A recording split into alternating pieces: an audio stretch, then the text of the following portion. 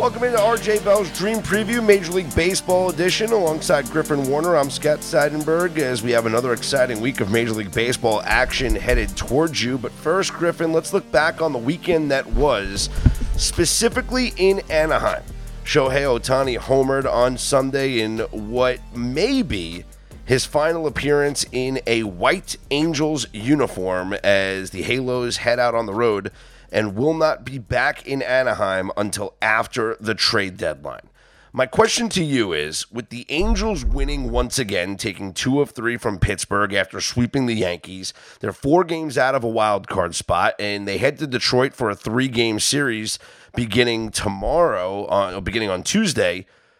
Will the Angels trade Ohtani, or are they too close in the race and believe that keeping him is the best option? I wasn't sure they're going to do it, honestly, even if they were looking like they're dead to the world. So I think this recent stretch of form, I think, is going to get Artie Moreno and crew. I think he still owns the team.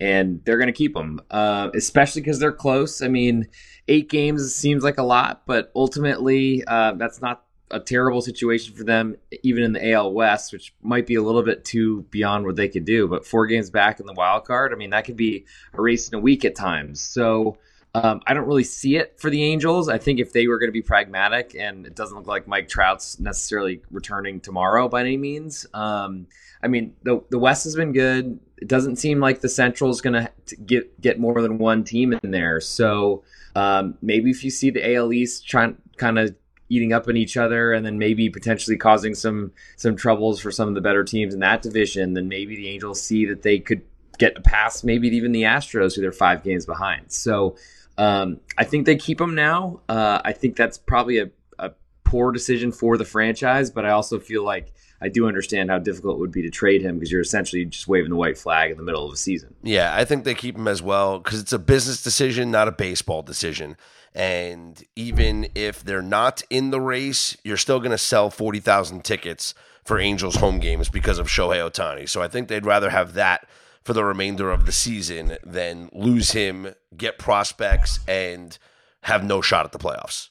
Yeah, I completely agree. I want to go when the Angels are going to play in Texas, and I think next month, because I don't know really how often that's going to happen going forward. So I want to make sure I can get on the Ohtani gravy train, though I guess those ticket dollars probably wouldn't go to Anaheim in that situation.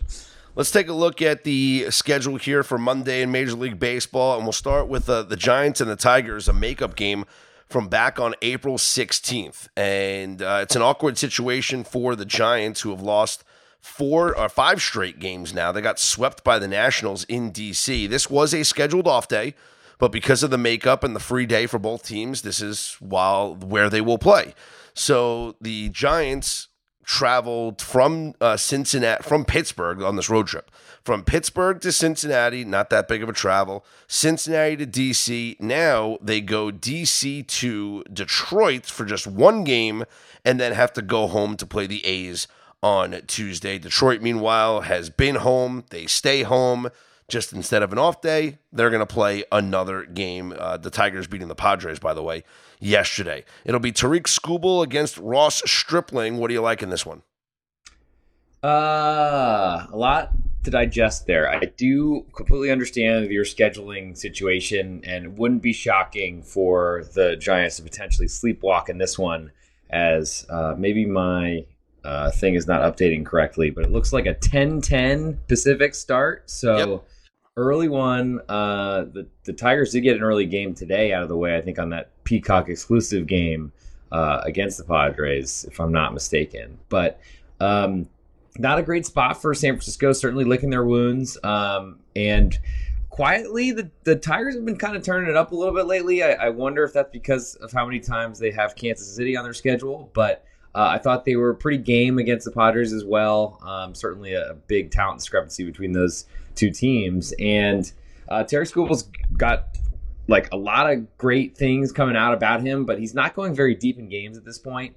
I think San Francisco, while it's really tough to back teams in their travel situation on a big losing streak, but I still think they're better. So I'm going to look to that side, though. Ross Stripling, he's a tough cookie to trust at this point. The Orioles are at the Phillies. Dean Kramer against Christopher Sanchez. Philadelphia is minus 130. I like the way Sanchez has been throwing, despite the fact that he's 0-3. He's been good, and I think was kind of a spot starter to me for a little while, and has done more than enough to keep that job. If there's ever been a letdown situation, the Orioles going from winning 3 out of 4, I think, in Tampa, taking over first place in that division with Bautista working their closer at 4 out of 5, Cano, and I think the same 4 out of 5 or 3 out of 4 or something in that scenario. Very good chance that Baltimore bullpen is not available and it's honestly running on fumes in a lot of different directions. I think Bauman went 2 1/4 or 2 2/3 today, not 2 1/4 because that wouldn't exist in a 3-out game. But anyway, I think it's a great spot for Philly. It's a little bit hard to see and to really kind of agree with Philadelphia being favored over a Baltimore team that's playing so well. But I think I am kind of coming around to it because of the limitations in that Baltimore bullpen. They're still going to be in a tough series with Philadelphia anytime you're going into Citizens Bank Park because Philly can score a ton of runs, and I think there's always a question about the Orioles and how much they can keep up in that area. So number seems right to me. Might seem like it's a little bit of value on Baltimore, but I think you got to consider that the bullpen limited nature of it. And if you're playing the O's, I think you want to look more to a first 5 type of play or something of that nature. I like it. I like it a lot. Rockies are at the Nationals. Patrick Corbin Day. He'll get the start for DC. Jake Bird goes for Colorado. Patrick Corbin quietly is having some good starts out there. I don't know. We might need to find a new celebratory day. I think it's going to be the Alek Manoah day going forward, but we'll see. I guess he was a little bit better in his last start. But, pretty good spot for Patrick Corbin to really show us what he's made of against a really, really bad Colorado team that's so bad outside of Coors Field. And I think is probably going to be missing Chris Bryant and CJ Cron again for these couple games. And already a bad lineup when they lose their 2 most prominent power hitters. The Ryan McMahon hitting in the 3-hole experiment is not really good experiment if you're trying to win games. So as weird as it sounds, I think I like Corbin depending on what this number comes out at. The Royals are at the Guardians. Ryan Yarbrough gets the start for Kansas City. Logan Allen for Cleveland. Heavy favorite, minus 195. Yeah, big price, especially for a pitcher who was just in the minor leagues. I think Kate got called up to make a start last week. So, but Logan Allen's had good stuff, had a good outing against Pittsburgh. He gets another really, really weak lineup here in Kansas City who hasn't hit anything at all for what feels like months, it seems. Ryan Yarbrough doesn't really seem to have that magic now that he's not an opener for the Tampa Bay Rays.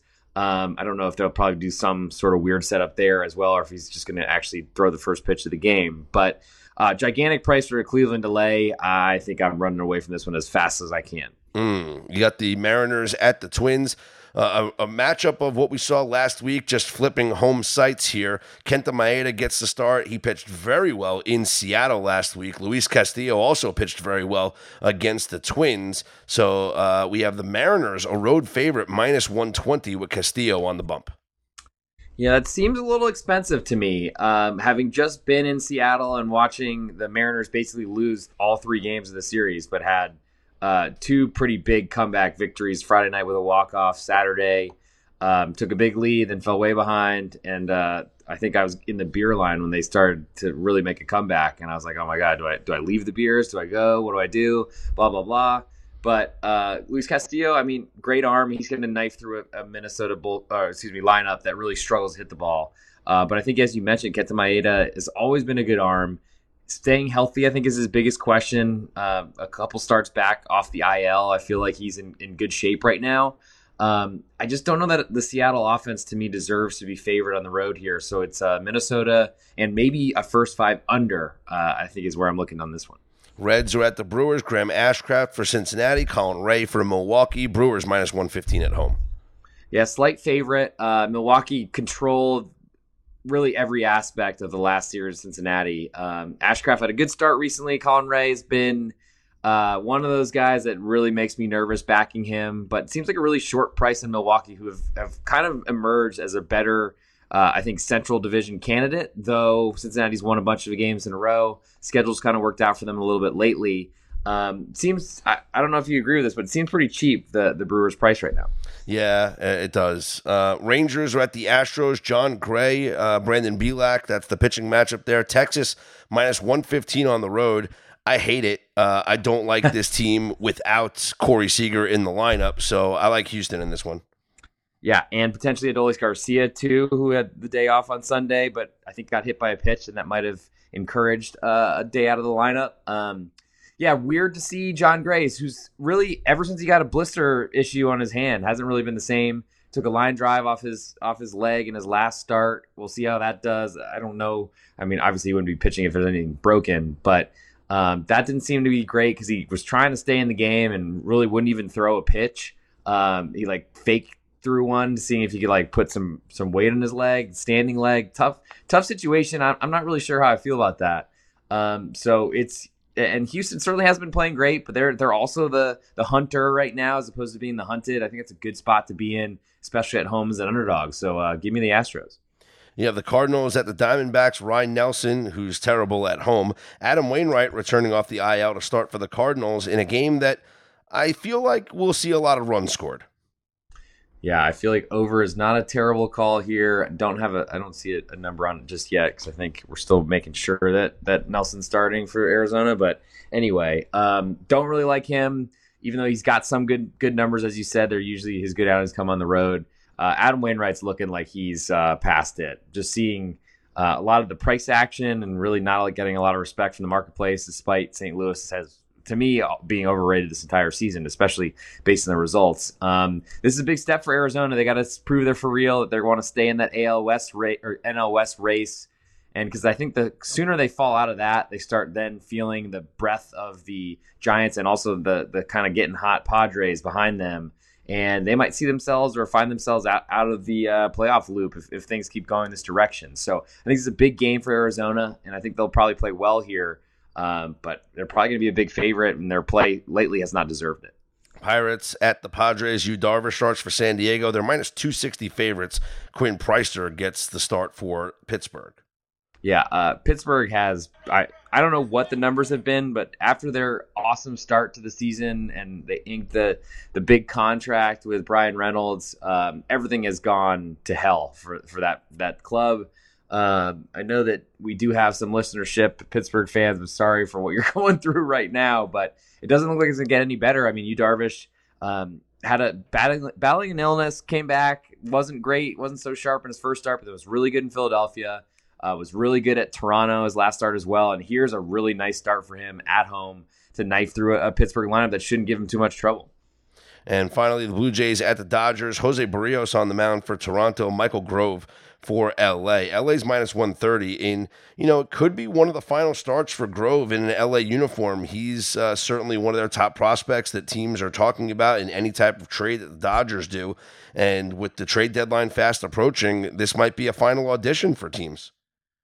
Yeah, also a good idea to potentially get him out of the rotation because I feel like he hasn't had a very good year for the Dodgers. Yes, they have plenty of riches. They got a ton of prospect talent, all that sort of stuff. But give me the Jays here. The tough series in Seattle, I thought they deserved a lot better than losing that series. They're a little bit fickle and kind of hard to trust, I think, at times. But and that probably describes Barrios better than almost anyone in baseball. But as an underdog on the road, yes, I don't love going into Chavez Ravine and trying to have a road ticket come through, but this just doesn't really feel like the same Dodgers team to me. And they kind of had a tough series in Texas, losing today, had a big blowout win on Saturday, but ultimately, I think this is going to be a tough game for them to hold on to. Grove has not really impressed me so far this season, so it's Barrios or nothing for me. Before we get to some best bets for Monday's slate of game, Griffin, why don't you give the people a promo code to save money at pregame.com? I would love to do that. So make sure you if you haven't signed up for a pregame.com account, by the way, make sure you get on that. $25, I think, is automatically deposited right into your account to use right away if you sign up. So make sure you jump on that. The promo code for this Monday episode, good for 7 days from the podcast release. Use CRUSH20, CRUSH 20. We're crushing dingers. That's what we're doing here on this podcast. Good for 20% off for all listeners of this MLB podcast. Good for 7 days from the podcast release. You get until the end of July. But don't wait. We got a lot of MLB stuff. Of course, Scott and I coming out with other great handicappers on the site as well. Plus regular season wins for college football, the NFL. I know that's where a lot of people are spending a lot of their time getting ready. You've got some great articles that came out on pregame.com also from our crack staff as well. So use the promo code CRUSH20, good for 20% off. And make sure you use it because you save yourself some money and we get a little credit. And so jump on there and use that promo code. For my best bet for this Monday episode, there's, to me, actually a couple good choices here. I think I'm going to go with the home dog, and that's the Houston Astros at home right now to John Gray and the Texas Rangers. A lot of questions about the Texas lineup without Corey Seager. This is a big matchup as well for the defending World Series champions, trying to put themselves in the best position they can, which you really need to win a division so you can avoid wild card rounds and that such, or all that ilk. So Brandon Bielak's looked a little bit better lately. Certainly not the best arm the Astros have, but there's a reason he's an underdog at home. So give me Houston. I see minus 101 right now at BetOnline. So a little bit less than even money, but you might even get a little bit better price depending on what the lineups look like when this one is about to throw first pitch. I'm going to go with probably the Phillies in this one. I think Dean Kramer's advanced numbers are worse than his surface numbers. He's got an expected ERA almost a run higher than his actual ERA, and the bullpen really sold me. Bautista and Cano working 4 of the last 5 days. I highly doubt that both of them are available for this game tonight. Philly is a rightful favorite in this one. I think they get the job done. I like it. It's a really tough spot to go against Baltimore because they've been playing so well, but I think when you can't close games how you want to, I think that's something you can't really underestimate in this game of baseball betting. He's Griffin Warner. I'm Scott Seidenberg. We will talk to you on Thursday night into Friday morning. This is RJ Bell's Dream Preview, Major League Baseball edition.